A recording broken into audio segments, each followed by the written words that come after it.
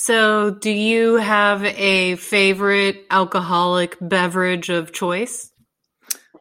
No. Uh, None? I actually do really like Lone Star, which is nice because we're in Austin and that's where it's popular.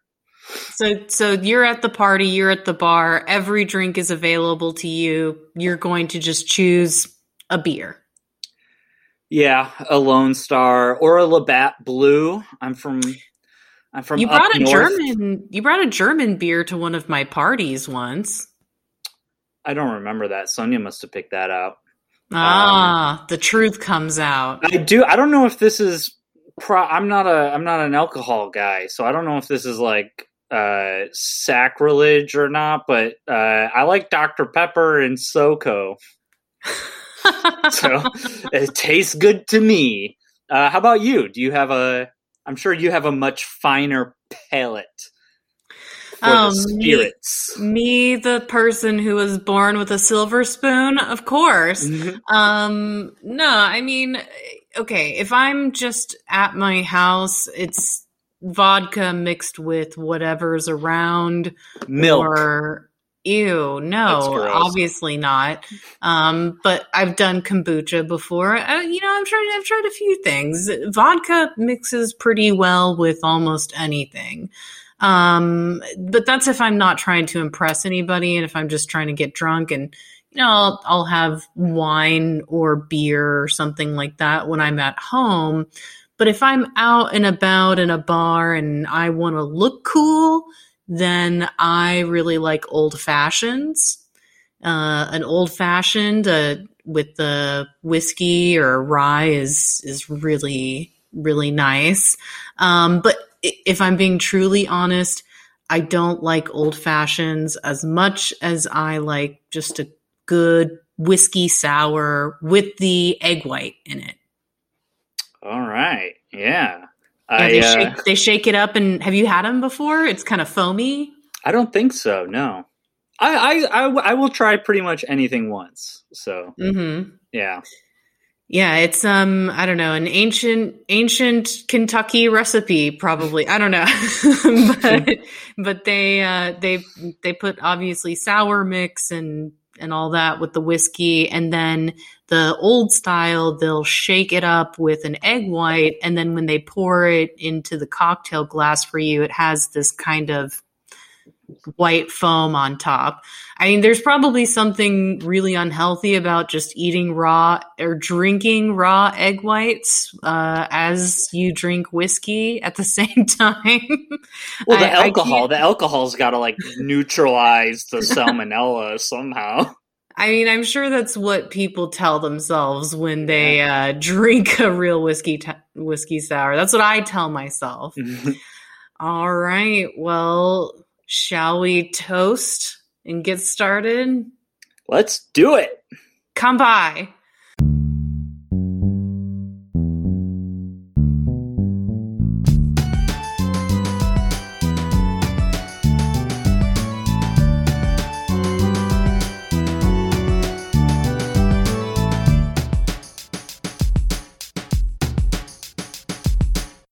This is Necromancer. Necromancer.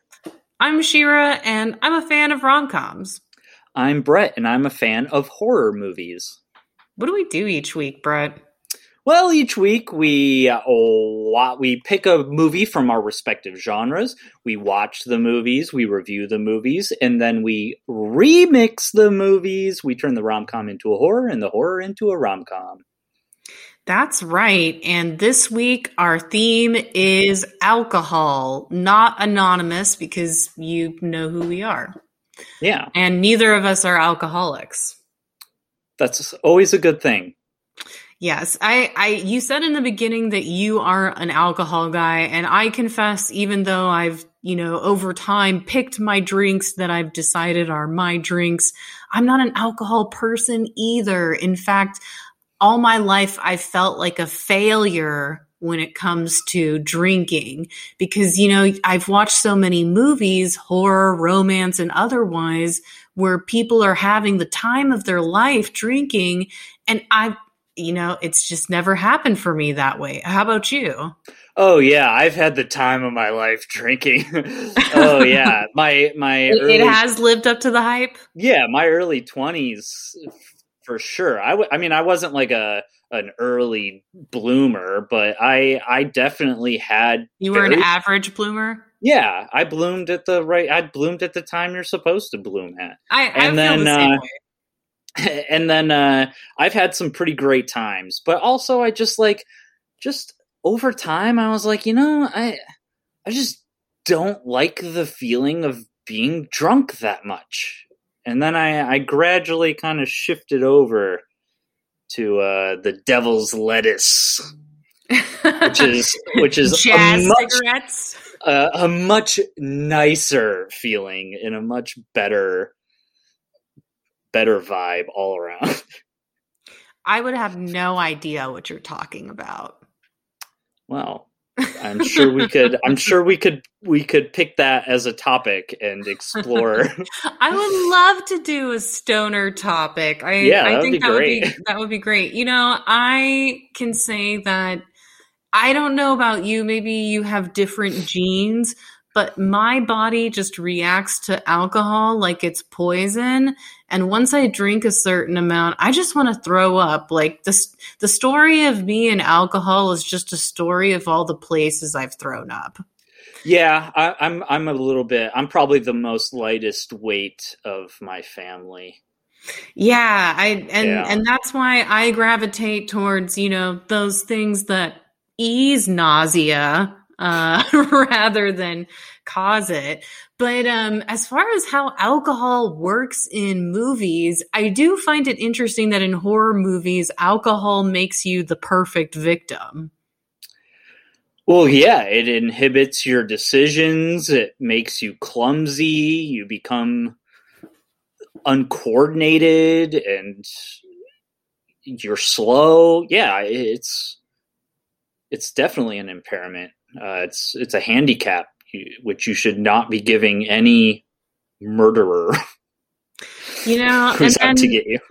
On the flip side, in a romance film, being drunk is the perfect excuse for forced proximity between the characters that you want to fall in love.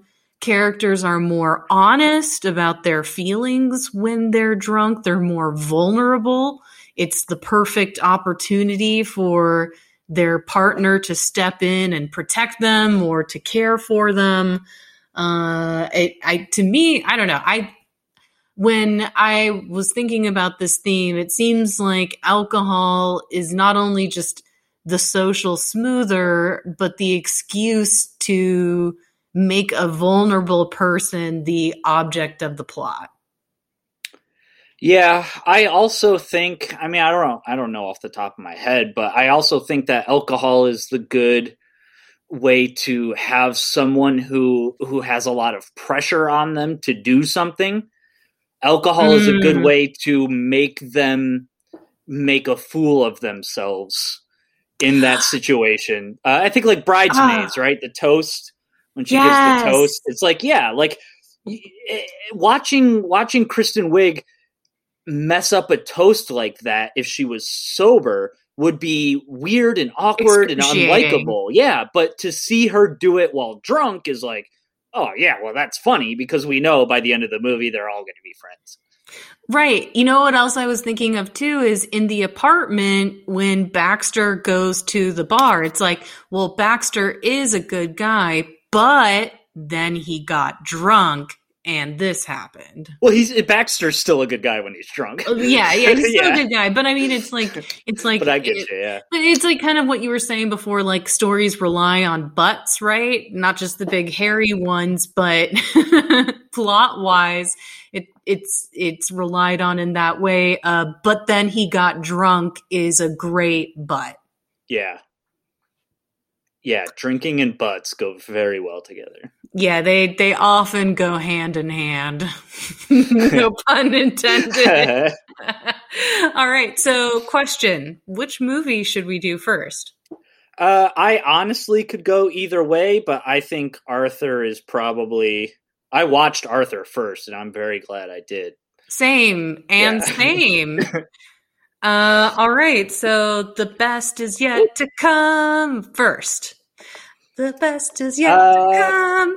All right, yeah, let's get started with Arthur. So the way we usually pick is kind of like one of us will send the other one a list of movies and just kind of go like, here's what's on my mind. Anything stand out to you? And then correction. That's what you've done when you've done that more than I have. I decided yeah, that's true. I decided to pull a Brett this time, and I did give you a list of movies. Yeah, so you picked Arthur, and I had never seen it, and I was like, well, I know that he's drunk in the movie, so I could probably find a drunk horror. But why Arthur? What about it? So I am a rom-com fan, and I've seen a lot of romantic comedies, but that doesn't mean that I've seen everything. And Arthur is one of those romantic comedies that I've often heard critics speak about as a great movie and a great rom-com. So I thought, add this to the list and explore it eventually. It's funny, I originally saw Arthur as a great pick if we did a podcast theme on rich people, because, right now the rich, I don't know, they feel like getting a bit stabby on those rich feels like a good thing, eating them too. And I find that the rich make both interesting protagonists in romance because the billionaire boyfriend is kind of ubiquitous at this point. And then also in horror movies as the villains. I think that there's a lot of great material. But with there being a lot of great material when it comes to rich people, I'm not too cut up about using Arthur for this topic.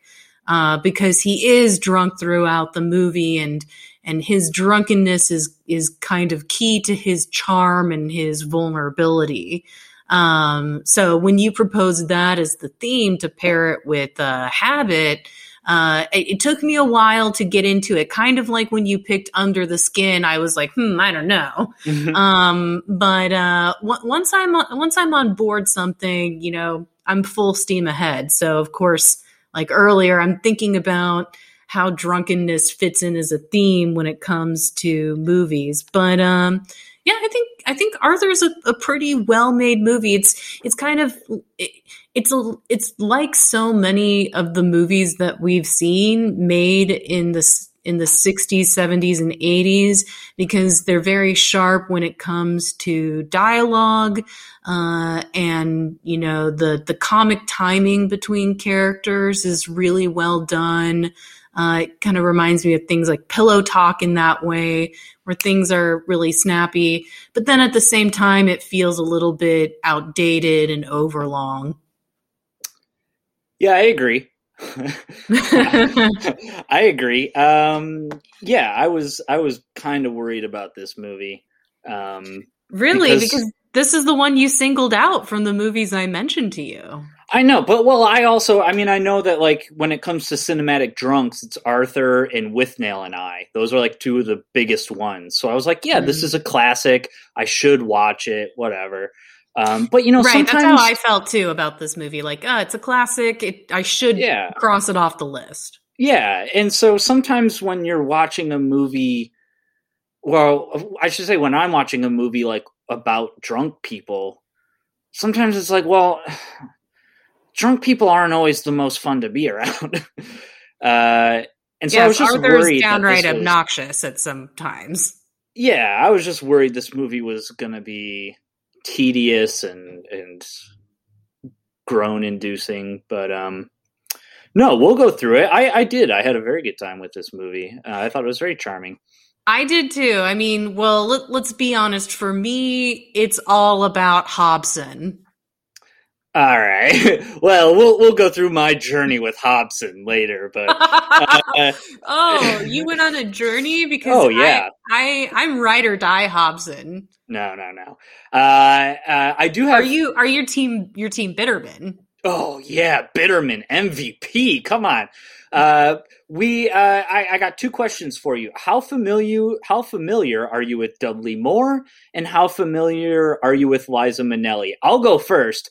You go first, yes. I'm zero familiar with Dudley Moore. I know him by name only, I'm pretty sure. And Liza Minnelli, I'm pretty sure I only know her from Arrested Development. So I am very much hilarious. Yeah, I'm very much newbie material when it comes to everyone in this movie. Yeah. So number one, I grew up with Dudley Moore because he narrated the English language version of Milo and Otis. So if you watch that movie, so the guy who narrates the puppy and kitty journey is Arthur. That's Arthur Bach. Oh yeah, how did I not? Oh yeah. How did you miss that, Brad? Jeez, no. And he has a few other rom-coms under his belt. I think he's in this movie. I can't remember. He's done a few things where he's just like the funny British guy, and he's kind of charming. And then Liza Minnelli is she's Judy Garland's daughter. You know Dorothy from The Wizard of Oz?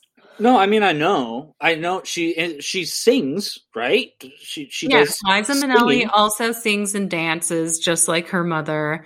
So but I don't really know anything about her. I probably couldn't name a single movie she was in. Cabaret. No.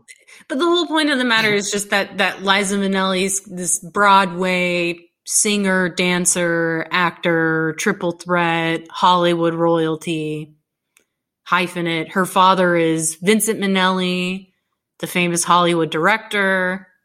All right. Yeah, I mean, all of this rings a bell, but I still have probably never seen any of her movies.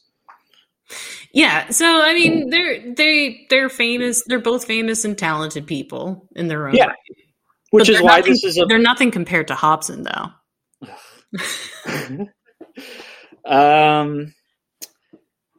Yeah, so I don't know. Is there anything else you want to mention before we dive on in? Carry on. All right, here we go. The plot to this movie is pretty light. It's a pretty standard movie. So I'm going to try to go through the plot, and if there's any comedy scenes that stick out to you, feel free to just jump right on in. I'm going to stumble my way through this review. Okay.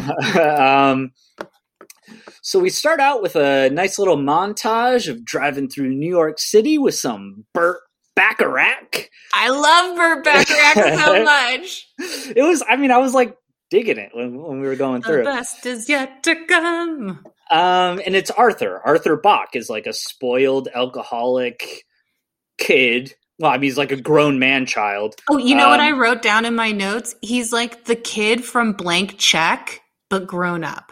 Okay, it's been a while since I've seen Blank Check, so I'd have to refresh my viewing on that a little bit. But yeah, he's like, I have unlimited money, and I'm a kid. I'm immature. So he's driving around. He is constantly cracking himself up.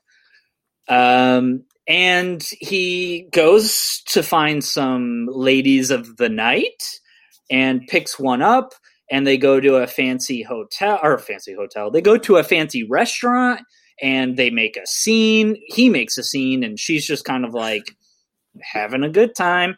And I don't know. I'm not a huge fan of British comedy. Comedy is like taste buds. You know what I mean? It just, sometimes you just don't like stuff. And I'm just not a huge British comedy fan. I wasn't a fan of Arthur at this point, but it did remind me of, do you watch the show Archer? Yes. So Archer is like if Arthur Bach and James Bond had a baby. Okay. You know, he's just a rich, out of control alcoholic who loves banging prostitutes. He's got a butler who he has a very sweet relationship with in a weird way. I like that Hobson gives him shit too. Like he later, what is it? Arthur wants him to run his bath, and Hobson's basically like, "Fuck you! I bet you want me to wash your dick, you little shit." Yeah. It's just he knows his limits with Arthur. Right. And so yeah, I will say that I too was not totally digging Arthur when he was drunk, because it's just, I don't know. I when I get He's drunk, in pain. I know, but when I get drunk, like I don't get that silly. You know what I mean? Like it's hard. Only movie drunks do that. Yeah, that's only a movie drunk thing. But I don't know how you feel about rape jokes. He does make a weird rape joke. But I will say, making a rape joke in the first 10 minutes of your movie for a likable drunk character is a very risky move. But the fact that this movie pulled it off was like, all right, I'm cautiously now on your side. You've gained some points from me, because it was a very bold joke, but I think it worked. And so he takes the lady of the night home, Gloria, right? He takes Gloria home. They wake up the next morning. Hobson comes in. I was immediately ready to kill Hobson when he was like, "Gloria, I eagerly await your next monosyllabic retort." I was like, fuck you. She's making money. She's on the job. You know what I mean? She's on the clock. Come on, Hobson. I'm all for Hobson giving Arthur shit, but to give her shit, you know what I mean? Like, but that's what Hobson does. All Hobson does is read people like an old drag queen. I was not into it, but the hooker walks away with her money, and Hobson has to take Arthur to meet his father. There we learn Arthur is the heir to a portion of his family's vast fortune, but he can only get that fortune if he marries the upper-class lady Susan Johnson, who is the daughter of a business acquaintance of his father. So here's where things probably get a little light and thin on some character details, but he does not love Susan, but she loves him. I think she just wants the money. I don't know. I felt like there probably could have been a little bit of a clearer. I know that there's a remake of this movie, but I've never seen the remake. And I heard it was terrible. And I think Russell Brand is all wrong for Arthur. I think that somebody like Martin Freeman should be Arthur. I was thinking, immediately I was thinking, oh, this guy is like a dead ringer for Martin Freeman, or the other way around. But yeah, I definitely thought Martin Freeman could pull off the comedic timing of this movie. Russell Brand isn't vulnerable enough to play Arthur. Yeah, I get you.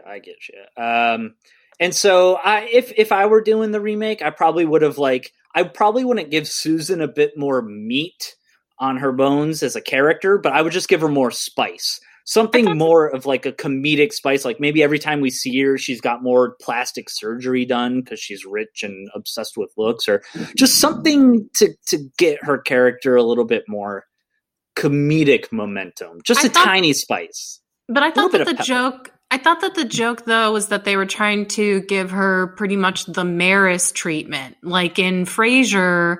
Yeah, I'm not a big Frasier fan. Anyways, in Frasier, where Frasier's brother is married to Maris, and you never see Maris, and all you hear is what he says about her. And I think that the character has more power the less that she's seen. And then they do show you Susan, and she's like a Stepford wife robot. Yeah, but then again, that's just a little bit of spice. Just a tiny bit of spice. But either way, Susan's not really the main drive of this movie, because Arthur goes shopping. Well, and where does he go? Go? He goes to Bergdorf Goodman. We were just talking about that. It's a real place. It is. I had no idea that it was a store. And when I asked where you the in rich the podcast, people go. You're like, yeah, it's a store. And I'm like, oh, well, how was I supposed to know? And then I saw it in this movie. I was like, hey, I know what Bergdorf Goodman is. It's a store. How does no one know that? It's a store you rob. Right. And so Arthur agrees to marry Susan. So now he has to propose to her. So he goes to the store because he's going to buy clothes, and he's like, I'll take 1,000,000 of these. And then Hobson has to be like, no, 24 is more than enough. So he's kind of out of touch with money. Very Arrested Development in that sense of like the mom, like, here's $10, go buy a banana or whatever. And so there he sees Liza Minnelli, who plays Linda Morella. Linda Morella. She's stealing a tie.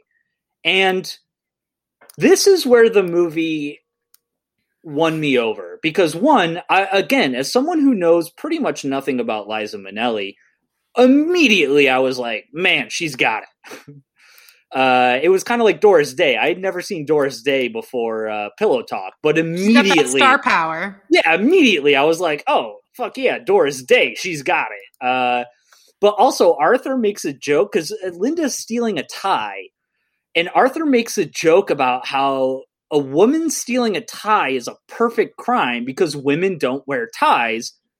But, well, some women wear ties, so it's not a perfect crime, but it's a good crime. And I thought that was a great joke. I thought that was a great joke. And then Hobson says if she murdered the ties, it would be a perfect crime.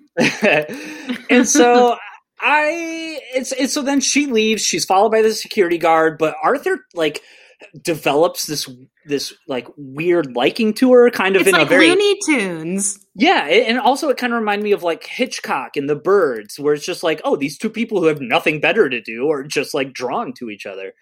She's cute, though. From the moment you see her, like, oh, look at Liza Minnelli, look how cute she is. I would follow her. She is extremely cute, and she's spunky, and she's great. So the security guard goes to stop her. She flips the tables on him. Arthur steps in and says, hey, I got this. And what I love about Linda, which immediately was like, not only do I like Liza Minnelli for her star power and X Factor, but what I love about Linda is how she immediately jumps on the con of Arthur helping her out, which is always a character trait that I will forever love, is when a character can immediately pick up on that sort of like, oh, you're helping me out? Like, oh yeah, we got to go to that thing. Oh yeah, that thing, And I love that they do that together. It's so great. And so then he walks her out. He gives her the cab ride home. Also, he kisses her, which was very... immediately, I wrote down the audacity. I know, but it was also kind of like, again, now that I'm building up my rom-com references and stuff, it's like Notting Hill, where it was like the first kiss was sort of sudden and gotcha and like... ooh, it shouldn't be like that. But also, like, because of the way the movie is, you're like, ooh, it's sexy because it's like that. Right. And it turned out to be, Dudley Moore is pretty skilled in being able to make that moment feel very cute and organic and harmless, to where she can look at him afterwards and say, you're kind of a weird guy, but you're cute. Right. And it's not just that he's cute. It's that he didn't just jump in and say like, excuse me, sir, how much did that tie cost? Well, here, I'll cover it. Like, no, he jumped in and covered her in a way that was like spontaneous and cool. And she like gives it back to him where she's like, hey, easy there. We don't want people thinking that we're, weirdos or whatever. So a great meet cute, just a fantastic scene. I was immediately on board for the entire movie to just be Linda and Arthur hanging out. I know, there needed to be way more Linda Arthur scenes. Way more. And so Arthur gives Linda the use of his valet, Bitterman. And again, if we're talking Hobson versus Bitterman, Linda goes to her house and is like, hey, can you wait until someone from my building comes by so they can see me in the car? Loved that part. And he immediately is like, yeah, I got you. And then when she goes to get out, he's like, I'll get the door. You deserve the full treatment. I was like, man, Bitterman MVP. Come on, man. That was great. And so, we kind of go on a date, right? I don't know how or we first Arthur has to meet Martha, who is his grandmother, and he shares his feelings for Linda, but is warned again that if he does not marry Susan, he will lose the inheritance. So, and he can't make it as a poor drunk. No, he cannot. Absolutely not. He's too fragile. He has no job. Like, his only job is kind of racing cars for fun. That's not even a job. He just does that whenever he feels like it, like riding horses. Right. And so he goes on a date with Linda, and it is a very charming date. And they go to hang out, and they go to play at this carnival type thing. And Arthur would love pinballs. Oh, totally. And so it's very fun, and it's also kind of sad because we do have, like, he does have to say goodbye and know that he can't continue to see her. And he didn't plan on this happening, but it spontaneously happened. But what I really love is the next day, Arthur does call her up and is like, hey, I've got to get engaged. And she is immediately like, all right, I get it. Peace. See ya. And she bows out. She's like, I want nothing more to do with this. Right. I don't need this drama. And I thought that was great because it's not like they built the whole movie around that concept, which is a very common theme or plot in movies like this, where he tries to like run both things at the same time. So I thought that was a very cool move. But Arthur then has to go propose to Susan. He promises he will not get drunk anymore, but on the way to Susan's, he gets plastered, meets Susan's dad, who does not have a sense of humor. He's scary. Very scary. And Arthur takes Susan out. He proposes. She says yes. But then Arthur's basically stringing her along the best he can without, like, he's really going out of, or Arthur is making it well known that he does not want to do this. And he's a prisoner. He is. And so he goes to Linda's while he is super drunk. And I love Robert Downey Jr. He goes to a stranger's apartment first. Oh yeah, that was great when he goes to the stranger's apartment and they get into this shouting match, and he gets like, you never really see Arthur get angry, but the one time he gets angry is when this woman is yelling at him at 3 a.m. and it was great. But he goes to Linda's. Linda is embarrassed for him. She turns down the money that he wants to give her because he's like, here, take all this money, because he's just used to throwing money around to people. And it's sad. It's kind of sad because, like, Linda really deserves better, and you really want Arthur to be happy because he is, as obnoxious as he is, he really is a likable guy. Dudley Moore really pulls it off. They deserve to be together because their banter, their cons. So many great adventures for Arthur and Linda. So then this is the part where Arthur has an engagement party, and he Garfields some drinks by taking the entire tray. And then Hobson, this is where Hobson starts to, I mean, the whole movie, he's kind of this nice, snarky, smug. He loves Arthur. But Hobson goes out of his way to find Linda and says, like, hey, here's a nice dress. Here's where the address is going to be. Like, here's an invite. However, it's not an official invite. He's basically telling Linda, go crash the party because Arthur loves you and you guys deserve each other because you guys do deserve to be happy. He deserves to be happy, all this stuff. It's also a really cute top. Yeah. I wasn't a huge fan of a lot of the fashion in this movie, but I did like that. The pink top she wears is very cute, and it looked really great on Liza Minnelli. Yeah. And so she shows up. I like the little interaction with, what is his name, Martin or something? Some guy. The horses? No, some guy who's basically just like, ooh, Linda pretty. Me want Linda. Me like sex. And she's like, oh, Martin, oh, remember this? And he's like, she's like, I can't make it on Wednesday. And he's like, Wednesday? What are you talking about? And so it's a really great way to show, like, not everyone is able to just, pick up what she's putting down. Not everyone's on her And then wavelength. Dudley Moore uses him as a piece of furniture as he banters with Linda. That was very cute too. Yeah, and so it's just nice to see them together, and then they sneak off into the horse stables, and they have a very touching moment, and they start to connect a little bit more. And again, it's kind of sad because it's like, well, they can't be together, but clearly they are supposed to be together. I love how Arthur makes her laugh too, and how she says that he makes her laugh even when she feels really sad. That was so cute. And the horse interrupting the scene. I love when horses interrupt scenes like the Lady Eve. Yeah, it felt very genuine when she laughs at the horse. Because it was very silly, and the horse felt like it was like, "Hey, I'm on camera." And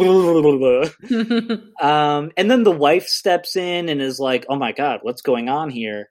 And Linda makes up a sob story about how her husband is a gambling addict, and their kid needs medical bills. It's another con. I love it. It's another con, and so she goes away.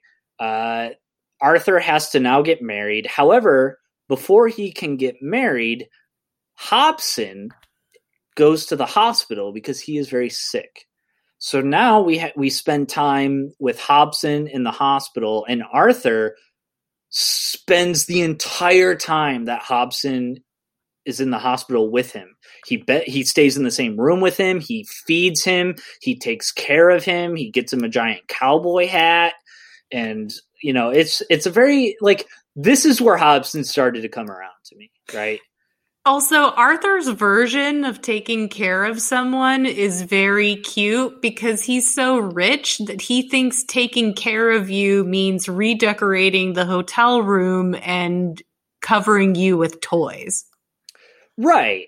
And so it's like, yeah, I'm just going to make you comfortable. I'm going to make this like home, which is just all the stuff you like, which is all the stuff I like. Like, home is all the stuff I like. So I'm just going to surround you with all these childish toys. That's going to remind you of home.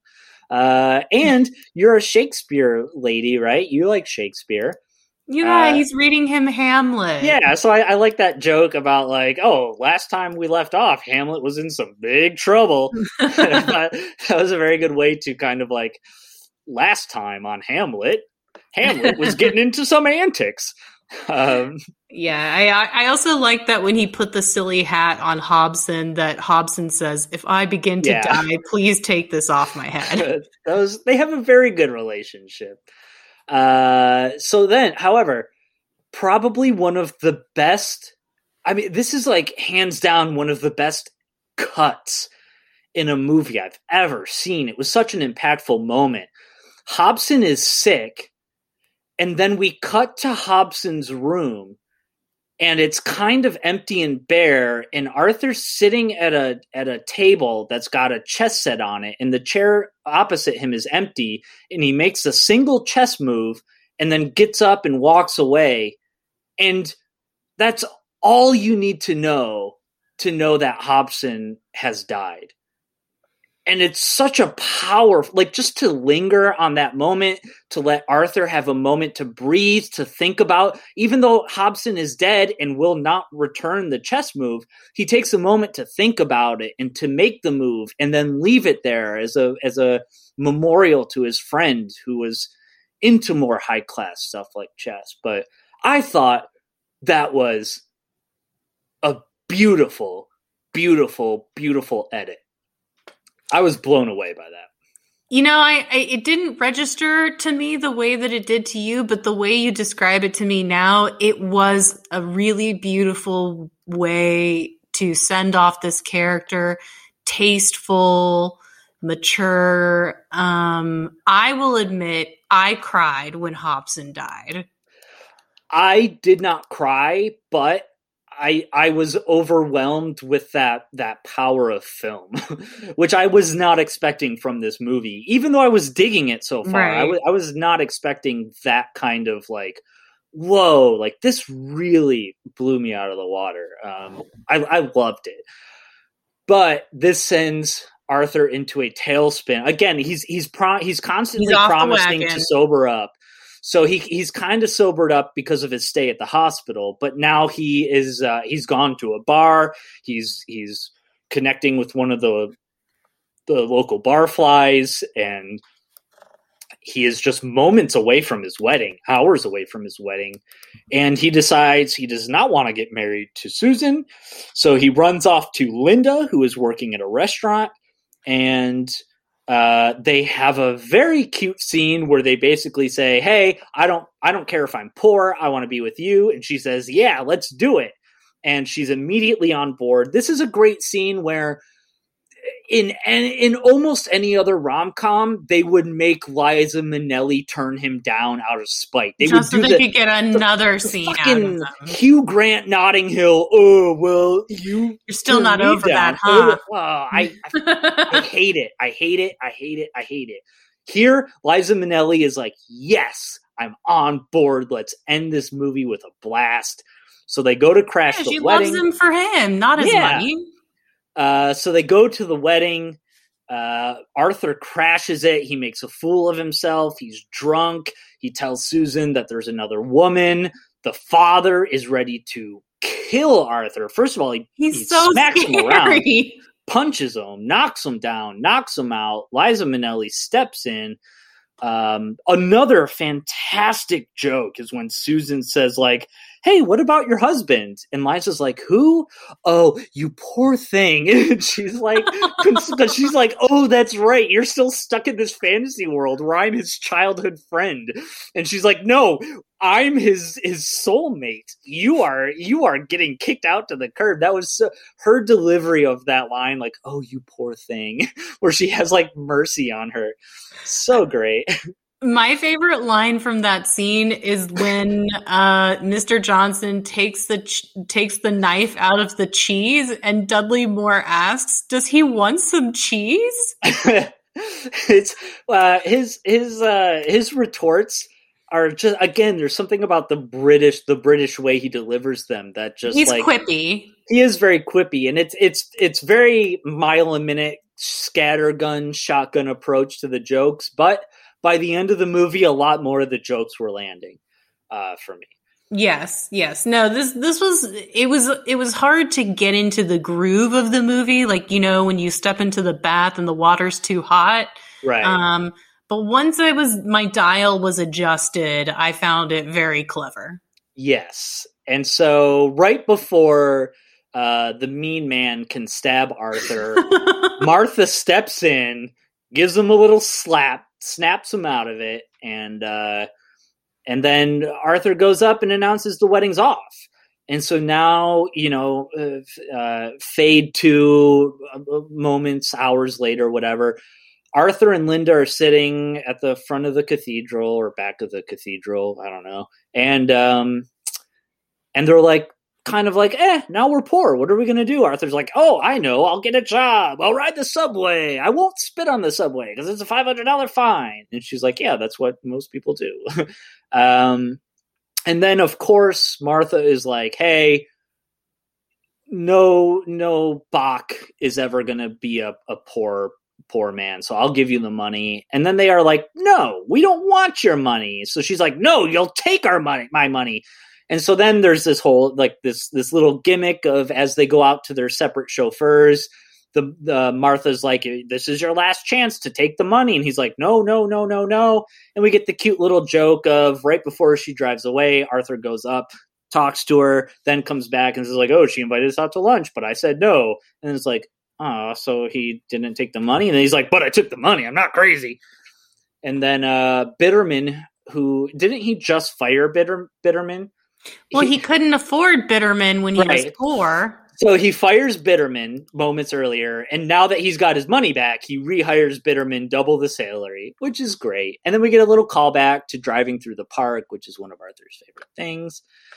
It is, and it's got a lot of this movie's got a lot of cool little things like Jerry Seinfeld's dad is Liza Minnelli's dad. Oh. And Lawrence Tierney is in it, right? The guy from Reservoir Dogs. He's the guy at the diner who keeps talking about the roll, and they're like, "Eat your roll." Also in the waiting room to Arthur's dad's office is the principal from the Breakfast Club. Oh yeah, Paul Gleason. That guy's always playing dicks. Yeah. And he was there solely to say, Arthur. Bleh. Yeah, and then Hobson does kind of give him a little bit back, like, yeah, Arthur's a dick, but you're no better. And so again, overall, very cute movie. Very glad I watched it. I was not expecting to like it as much as I did. Yeah, and the filmmaking was great. Same. I didn't think I walk into a lot of movies feeling cynical.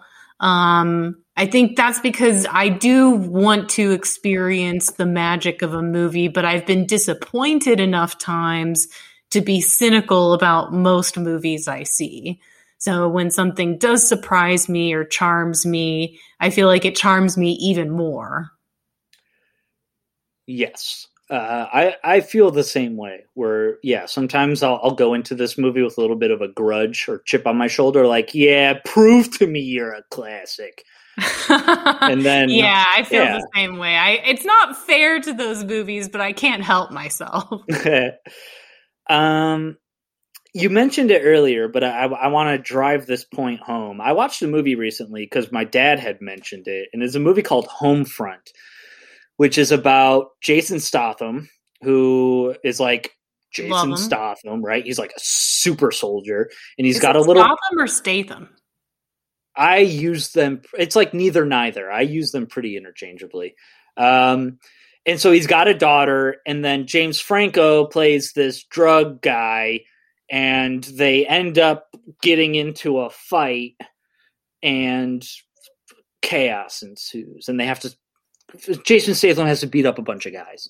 But in the opening credit, it's a fine movie. My dad was like, watch it, it's fine. And then I watched it, and I was like, yeah, you're right, it was fine. But it's Jason Statham. So in the opening credits to the movie, I saw, I don't know how to pronounce his name, Frank Grillo? I think it's Grillo. I don't know. But Frank Grillo is in the movie. And I was like, oh, shit, Frank Grillo's in this movie. Awesome. And so he doesn't appear until about halfway into the movie. But then I texted my dad. I was like, yo, this is exactly what this movie needed, is some Frank Grillo. Because I was like starting to lose my momentum and whatnot. And that's exactly how I felt about Arthur, which what you said, I mean, it's only an hour and a half long. But like you said, it felt long because every time we went 3 scenes without Liza Minnelli, I was like checking my watch, like, when are we getting back to Liza? As soon as she's introduced, things kick off. And then I also think a lot of movies and stories in general benefit from triads. There should never just be, I mean, not never, but it's hard to sustain interest if you only have 2 points or 2 characters. Once you add a third and there's a triangle, even if it's not a love triangle, it becomes so much more interesting. So then to have Arthur and Hobson observing Linda, and then later to have Linda reacting to Arthur, reacting to Hobson. And, you know, a lot of the great moments rely on those 3 characters interacting with each other, because Hobson's the one who has to go to Linda to make her go back to Arthur. So anytime those 3 characters, you know, move as a unit, it's a much more interesting, sustaining plot. Yeah, I agree. I also thought that this movie was extremely well directed and well shot. The scene that sticks out to me the most is when they go on their date and they're eating dinner. Eliza, Linda, and Arthur, and they go to that cathedral, and so they have a giant flower pot taking up half of the screen in the foreground. That is framed really interestingly. And then they have this beautiful cathedral in the background. But what that does is, by putting this giant flower pot in the foreground, first of all, if you want to make anything cinematic, the easiest, cheapest, bestest way to do it is to have foreground, middle ground, background. So by doing that, it's just like, well, this is inherently cinematic. But also, it smushes Arthur and Linda into a very tight space together. Forced proximity. Which makes those characters close, and like they already feel close and connected. And the director doesn't cut away at all, or the editor. I don't know how they shot it, but I feel like that was just shot that way, because then the band comes over and there's a funny moment where like the band overwhelms That's so them. relatable, honestly. Yeah. And then whenever bands do that, they always, particularly like if it's a man and a woman, they like to pressure the man into paying for their presence there. Right, and Pay it's them almost off. like like they won't go away until you demonstrate that you care for your female dining partner by paying for the musicians. It's the same thing with people who sell roses. I was going to say it's like mobsters. It's like you're paying them to go away. But yeah, they're date mobsters. Yeah. So, but I just like the way that it's framed, where it's not. First of all, it's not cut up, because I hate when they cut the chemistry and the timing. Mm-hmm. Comedy is all about the timing. And so sometimes you can use editing to create good timing and rhythm, but sometimes you just want to see two characters who are getting along interact with each other. But again, by drawing your eye to those two characters right next to each other, this is a very, very well shot movie. But also, I thought the moon monologue was that was so cute. Great. It was great. I loved it. This movie was very good, but also, yeah, I mean, it was a little dated. It did feel a little long. It's a masterclass when it comes to chemistry and filming chemistry. I agree. If you know how we talked about what is it? Legally Blonde is a great masterclass. If you are, okay, I want to see a movie that does pacing perfectly. And then I wanted to answer the question, okay, show me a rom-com that visualizes chemistry perfectly. Then you could show them something like Arthur. Yeah. I agree. So that's kind of my thoughts on Arthur. I don't know if you have any. Is it time for the question? Yeah. Who would you kill? This is your movie, so I want to hear who you're going to kill first. Susan's dad. He's so scary. Susan's dad's going to kill someone. He doesn't want any cheese. He said he killed someone. He literally admits to Arthur, oh, and by the way, I killed someone. He does say that, yeah. When I was 11, I stabbed a man to death. Yeah, he's got to go. What about you? I was holding such a grudge over my head that despite Hobson's beautiful hospital bonding, I was ready to give him the axe until that chest cut, and then I was like, I can't do it, man. This is beautiful. One opening move is all it takes to turn you. And so then I was like, all right. Sometimes I like to try to spice it up, but I was like, all right, the obvious choice here is Susan's dad, but yeah, that fucker's got to go. He's got to go. But you still want Hobson to die. You need Hobson to die in order to get the chess move. I mean, I do need him to die, but I don't want him. I don't take pleasure in it the same way I would take pleasure in Susan's dad getting the cheese cutting knife to the back. So how was making the remix for this one for you? This one was pretty hard. I had to both of these movies, I really had to just kind of push aside and go, I really have to stop focusing on trying to make a coherent plot and character arc. Oh, I gave up on that long ago. I because sometimes I really like it, and I'm like, oh, I get into these characters and stuff. That's cute. But once I got going, I thought the other one was easier. I thought it was much easier to turn Habit into a rom-com. How about you? You know, because I'm really lazy, did not give myself any time when it came to writing these. So I wrote them very quickly. But I think something's happening, Brett, where you are influencing me, because not only did I pull a Brett by just giving you a list of movies and saying, oh, pick one that you think might be interesting. I also wrote my Arthur horror remix around fight scenes. Yeah. So pretty much the movie is a series of fight scenes that lead to each other. That is interesting. It's a Brett move. That is very interesting, because I went more of the psychological Hitchcockian thriller on this one. What's happening to us? What? So I think I should go first, because we'll save yours for last, because this should be exciting. I came up with the name after I wrote my movie, and it has nothing to do with my movie. I just thought it was a cool name. Interesting. The name is Hearts of Glass. Okay. And I really like the name, so we're going to have to... Sounds like a fantasy novel. Yeah, so we're going to have to work in some kind of like crystal heart motif in there somehow, so just keep that in mind. But I'm going to go with Arthur. I cast my movies this time, which is a very easy way to not have to flesh out a movie, is just to go picture this guy in it.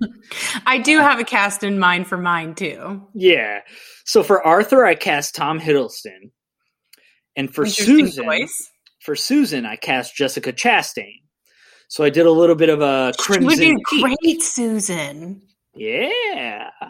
And so a little bit of a Crimson Peak there, where this movie starts out very much about bloodlines and blue bloods and stuff like that. And I've been watching a few of the ancient history type videos again. Sometimes I let my subscriptions pile up so I can binge. And so YouTube's been recommending a lot of crazy stuff to me. And I don't know a lot about this RH negative versus RH positive stuff, but it's got some ties to like reptilian people and families and reptilians. And all of the money I don't know if you know this, Shira, but all of the money in the world is basically controlled by like one family in Switzerland. But that's besides the point. Either way, my movie is going to kind of go down that route where we have rich families who are constantly scheming to keep money in the family and whatnot. You get it. Mm-hmm, so, of course, got to keep it to the 1%. Right. And so Arthur is married to Susan, and their marriage is very much a heartless marriage where like they both know what it is, but their families have now had a split because who knows, whatever.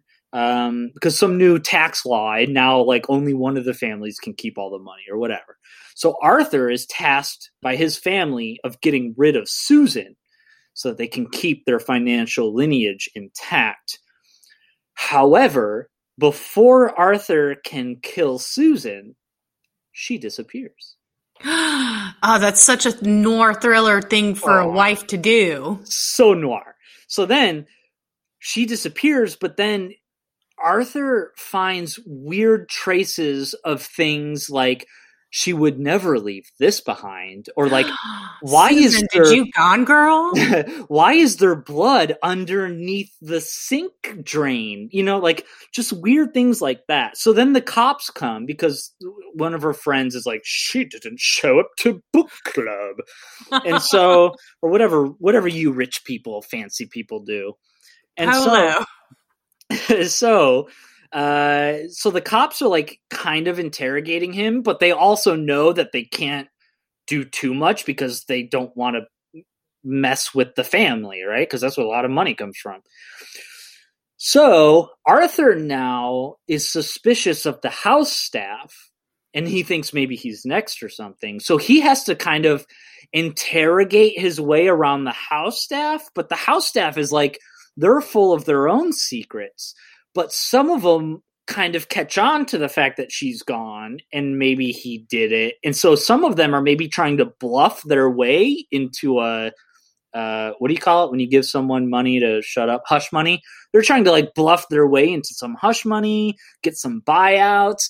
Maybe they got their own shady stuff going on. So like everyone is now starting to, it's like very Knives Out. Everyone is suspicious of each other, very Agatha Christie. And so then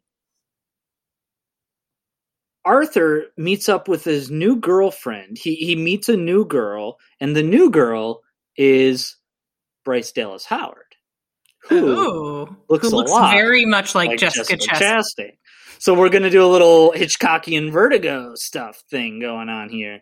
And so then she starts finding trinkets from hers and things like it very much reminds me of What Lies Beneath. Did you ever see that one? No. Okay. Well, it's his wife is dead, and then I can't remember the movie that well, but it's pretty good. Something lies beneath. Yeah.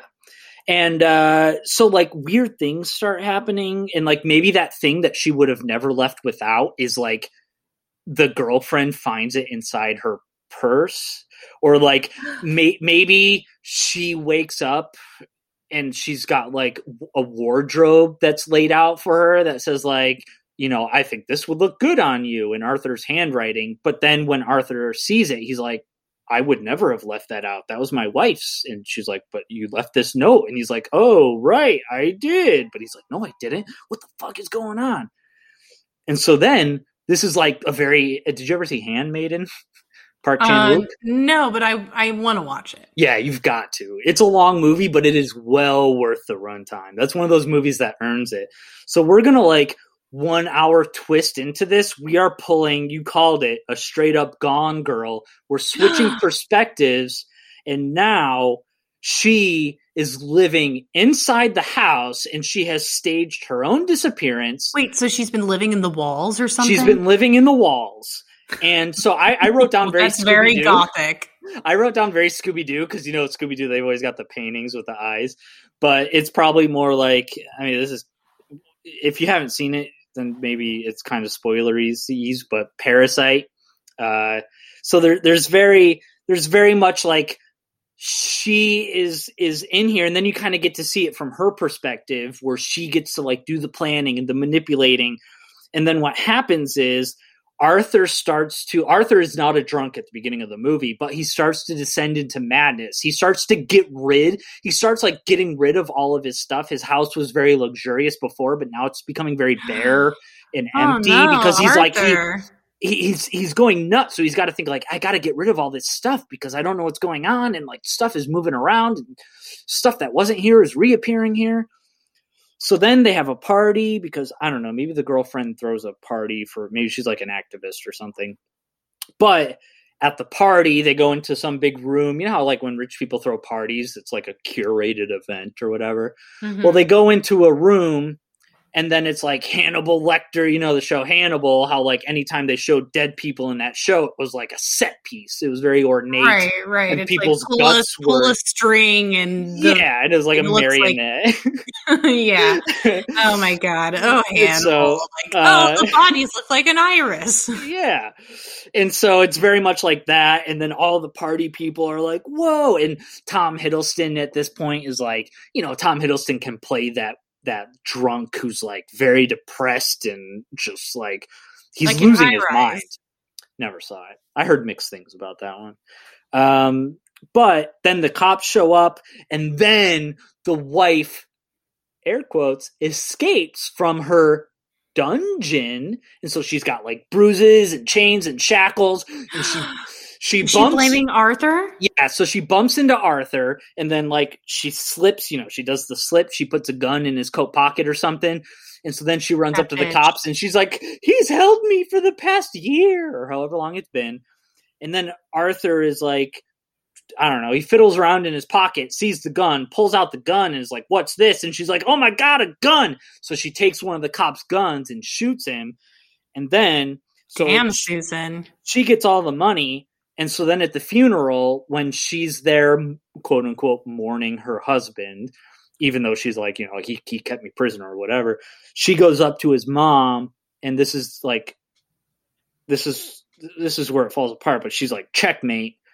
So somehow we've got to change checkmate into a heart pun or a glass pun so that we can work it in with the hearts of glass name of the movie. But I wrote checkmate because I like the chess scene in the movie. But so Hearts of Glass. I would love if for the teaser for your movie, there's a really dark, slow, moody version of Heart of Glass by, I think it's Blondie. Okay, I don't know it off the top of my head, but if I heard but you know how they do that with movies now, where they'll take an old song and they'll do a moody version of it. Yeah. I probably like 8 bars into the song, I'd be like, oh yeah, I know that song. Right. But yeah, I know what you're talking about. The Social Network started that trend, I think, right? Oh, really? Yeah. But yeah, so I tried my hand at the Hitchcockian kind of psychological stuff. So I like the results. I like your female villain. Yeah, but it's basically a Gone Girl ripoff, which is fine by me. You know what else I like? We both turned Susan into a villain. We both gave Susan powers. Right, because this movie, Arthur the Rom-Com, has a great Arthur-Linda connection. So when it comes to horror, you gotta pick that weaker point of the triangle, the love, quote unquote, love triangle. Right. But I am extremely excited to go to these fight scenes. I want to go to there. I love 30 Rock. Yeah, there's a nice number of fight scenes here. I'm trying to think, do I have the number? I think that there are 5. I did 5 fight scenes. That's the way to go. As a filmmaker, is there a magic number for fight scenes? Like, is there a certain thing where some filmmakers, action filmmakers, are like, you never go over this number? No, it depends on the genre. Some of the martial arts chop-socky stuff I see, it's like there's only 3 fight scenes, and I'm like, dude, you guys, you can't do just 3. Come on, 3's too few, right? Right. I think 5 Deadly Venoms is probably one of the most famous chop-socky movies, and it is a very cool movie for its genre, but there's not a lot of fight scenes. But if you want watch The Avenging Eagle on Amazon Prime, because that movie is wall-to-wall fight scenes. But, good to know. Well, this I don't think there's a good amount. Yeah, I don't think there's a specific formula. So I'm going to say that in this movie, Hobson is played by Jude Law, Bitterman is Jamie Foxx, and Arthur is Martin Freeman. Yeah, that makes sense. So the name of my movie is called Hobson's Choice. All right. All right. Hobson and Bitterman are elite assassins with one job: protect mega wealthy Arthur Bach. For years, they've protected Arthur from hundreds of killers, all without his knowledge. Cue fight scene number 1, where we introduce Hobson and Bitterman and their skills as they battle a killer pretending to be a prostitute, while Arthur, none the wiser, takes a bath. So you can intercut Arthur in the bath playing with his toys, while outside of the bathroom, you've got Hobson and Bitterman fighting the killer disguised as a prostitute. And of course they prevail. Now Hobson and Bitterman love Arthur. Sorry to interrupt, but very Archer moment is, when they're dead, they're just called hookers. Cyril. Cyril.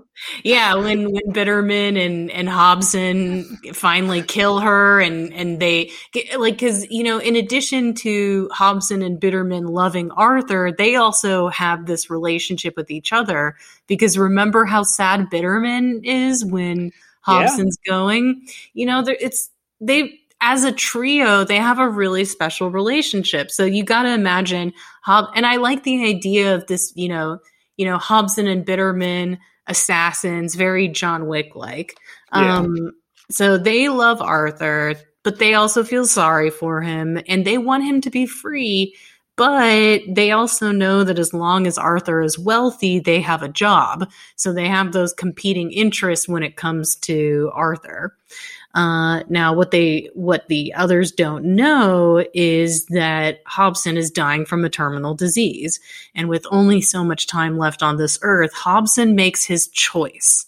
He wants Arthur to be happy, and he's going to help him find his true love, even as Arthur is totally oblivious to the fact that Hobson and Bitterman have been protecting him all these years. Like, I also like the idea of Arthur being such an ignorant drunk that he's oblivious to all these attempts on his life. Like, right.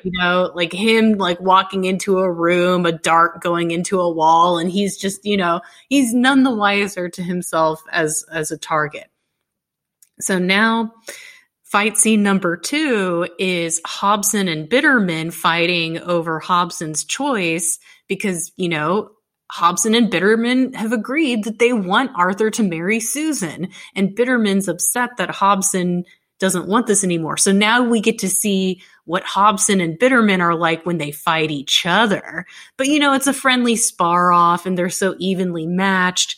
But it ends in a draw. And Hobson also reveals at the end of the fight that he's got the condition. So Bitterman agrees to go along with Hobson's plan. But who's the right lady for Arthur? So then Arthur immediately falls in love with Linda while she's shoplifting from Bergdorf. Hobson and Bitterman look into Linda's background. Surprise, surprise, Linda is an assassin. Oh.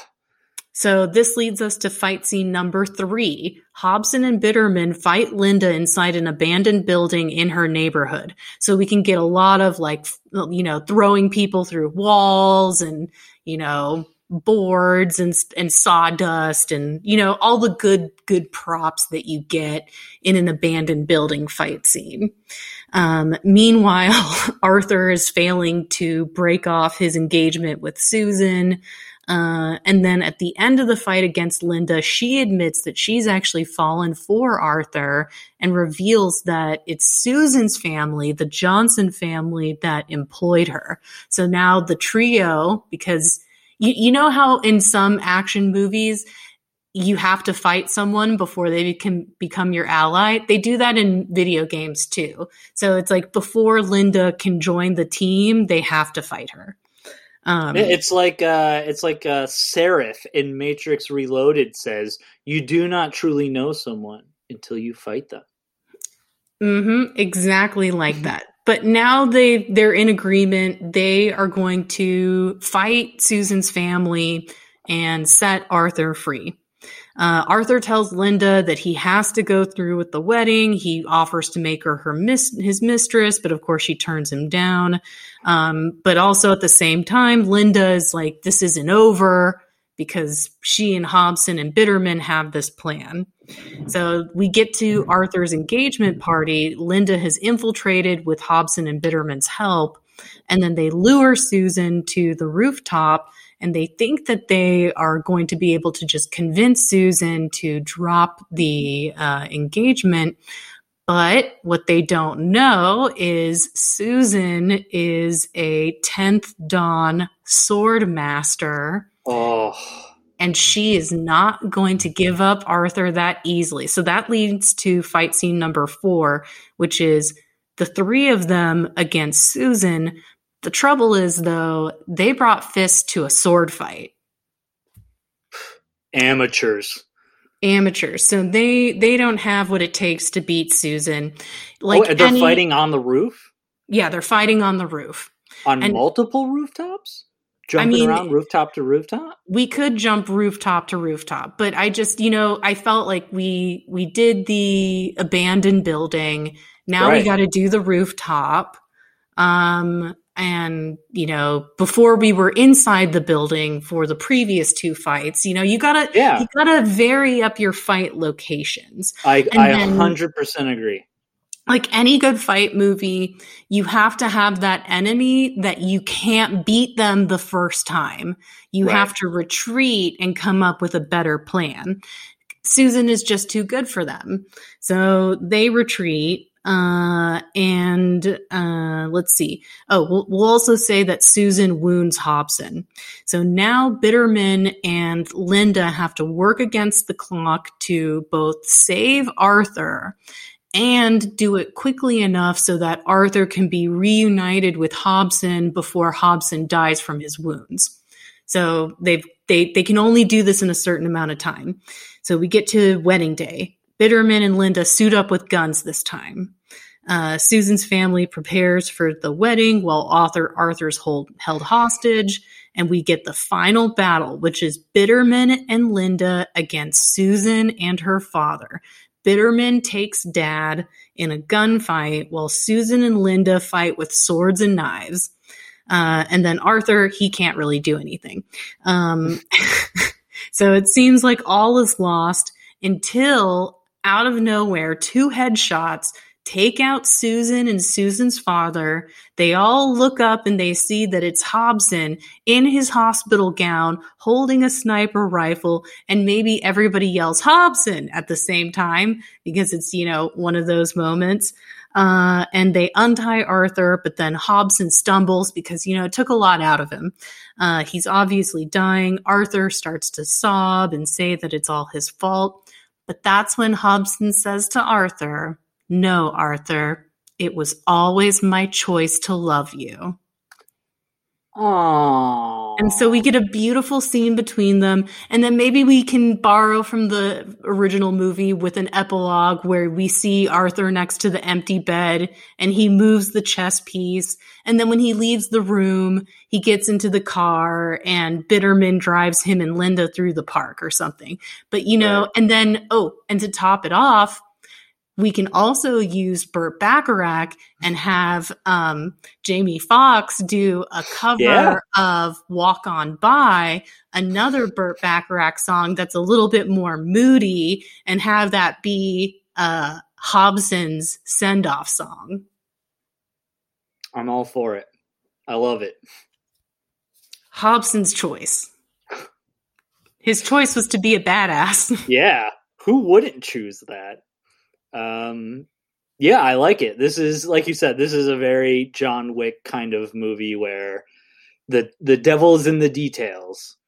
And just like having the character designs and all the cool hidden weapons and, Halle Berry should be Susan. Oh, yeah. Oof. Halle Berry is badass. Yeah, so good stuff. Good stuff. I had fun with it, but when I was writing it, I definitely thought, man, this is such a Brett movie. Yeah, it sounds like it sounds like the moment I see that flipping through Netflix, I'd be like, oh, add this to the watch list. All right. Well, let's wrap up and tell the kiddies where they can find us. We are on all the socials, Facebook, Instagram, Twitter. You can also email us at necromancerpodcast@gmail.com. Now then, let's get into Love Bites. What would you like to recommend to the kids this week, Brett? Well, I mentioned a little beer called Labatt Blue. Labatt Blue is a Canadian beer. And when I say Canada, you probably think beer. You also probably think of a little thing called hockey. So, Sonia and I watch hockey together all the time. And also, we have really been looking for a couch co-op game that she can play and keep an attention span to. And so one of the things that we decided was, well, we like hockey. We should play hockey together. So we booted up the old NHL 21, and it was excruciating. It was a painful experience just to get through the training simulator. Not just because she couldn't do it, because the training mode Not just because she couldn't do it, like I could barely do half the stuff in it. It's less like a hockey game and more like a hockey simulator. It is extremely complicated. And I told her, I said, you know what I really wish we had I wish we had the Nintendo 8-bit hockey. You ever play the Nintendo 8-bit hockey? No. No, where you could make your guys either fat, medium, or skinny, and then you only had, it was 4v4, No. and it was a game. It wasn't a simulator, it was a game. The only sports game I played was Pilot Wings. Okay. Well, if you ever want, I guess you can't get a dose of nostalgia if you never played it, but if you ever want to try to get into my head of what it might be like to play an old nostalgic Nintendo game, there is a game for PS4 and other systems called Super Blood Hockey, Super Blood Hockey, which is essentially, it's an 8-bit game. It is essentially the same exact game as Nintendo Hockey. And it's couch co-op? It is couch co-op, but it's just bloodier. And it's bloodier in the very cartoony sense of like, anytime you hit a guy, just blood pours out. But it's 8-bit blood, so it's cute. And so Sonia and I, we were on the same team. We were playing together. We probably aren't going to play too much of it together. It's very hard to get her to like a video game, but we had a great time playing it. And I can't wait to bring it on my trip to my parents' house because all four of us, I've convinced my parents to play it.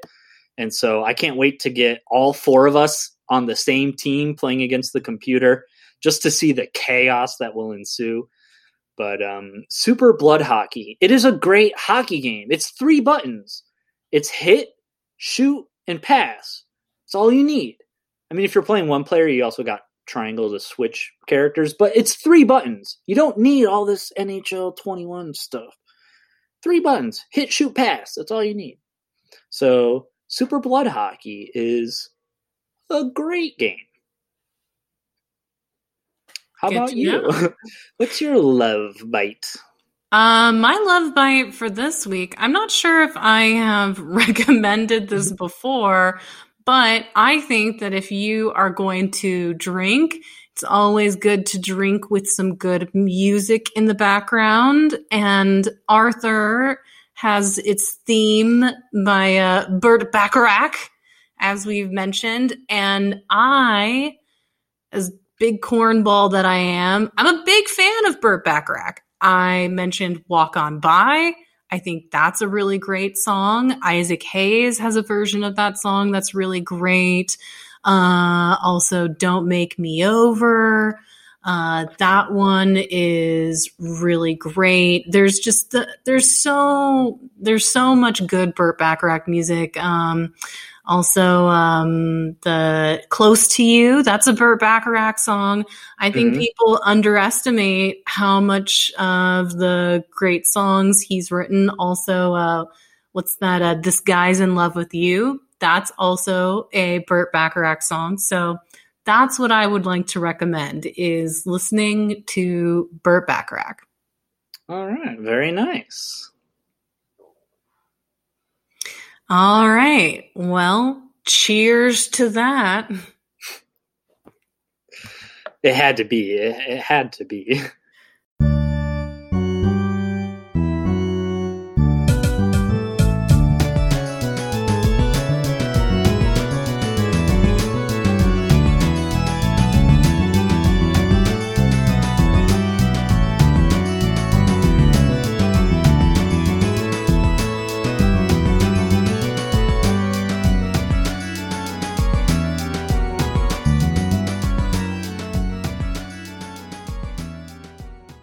Necromancer is produced by Brett Dorman and Shira Moore. The theme song is Symphonia 3 by Kevin MacLeod on the album Oddities.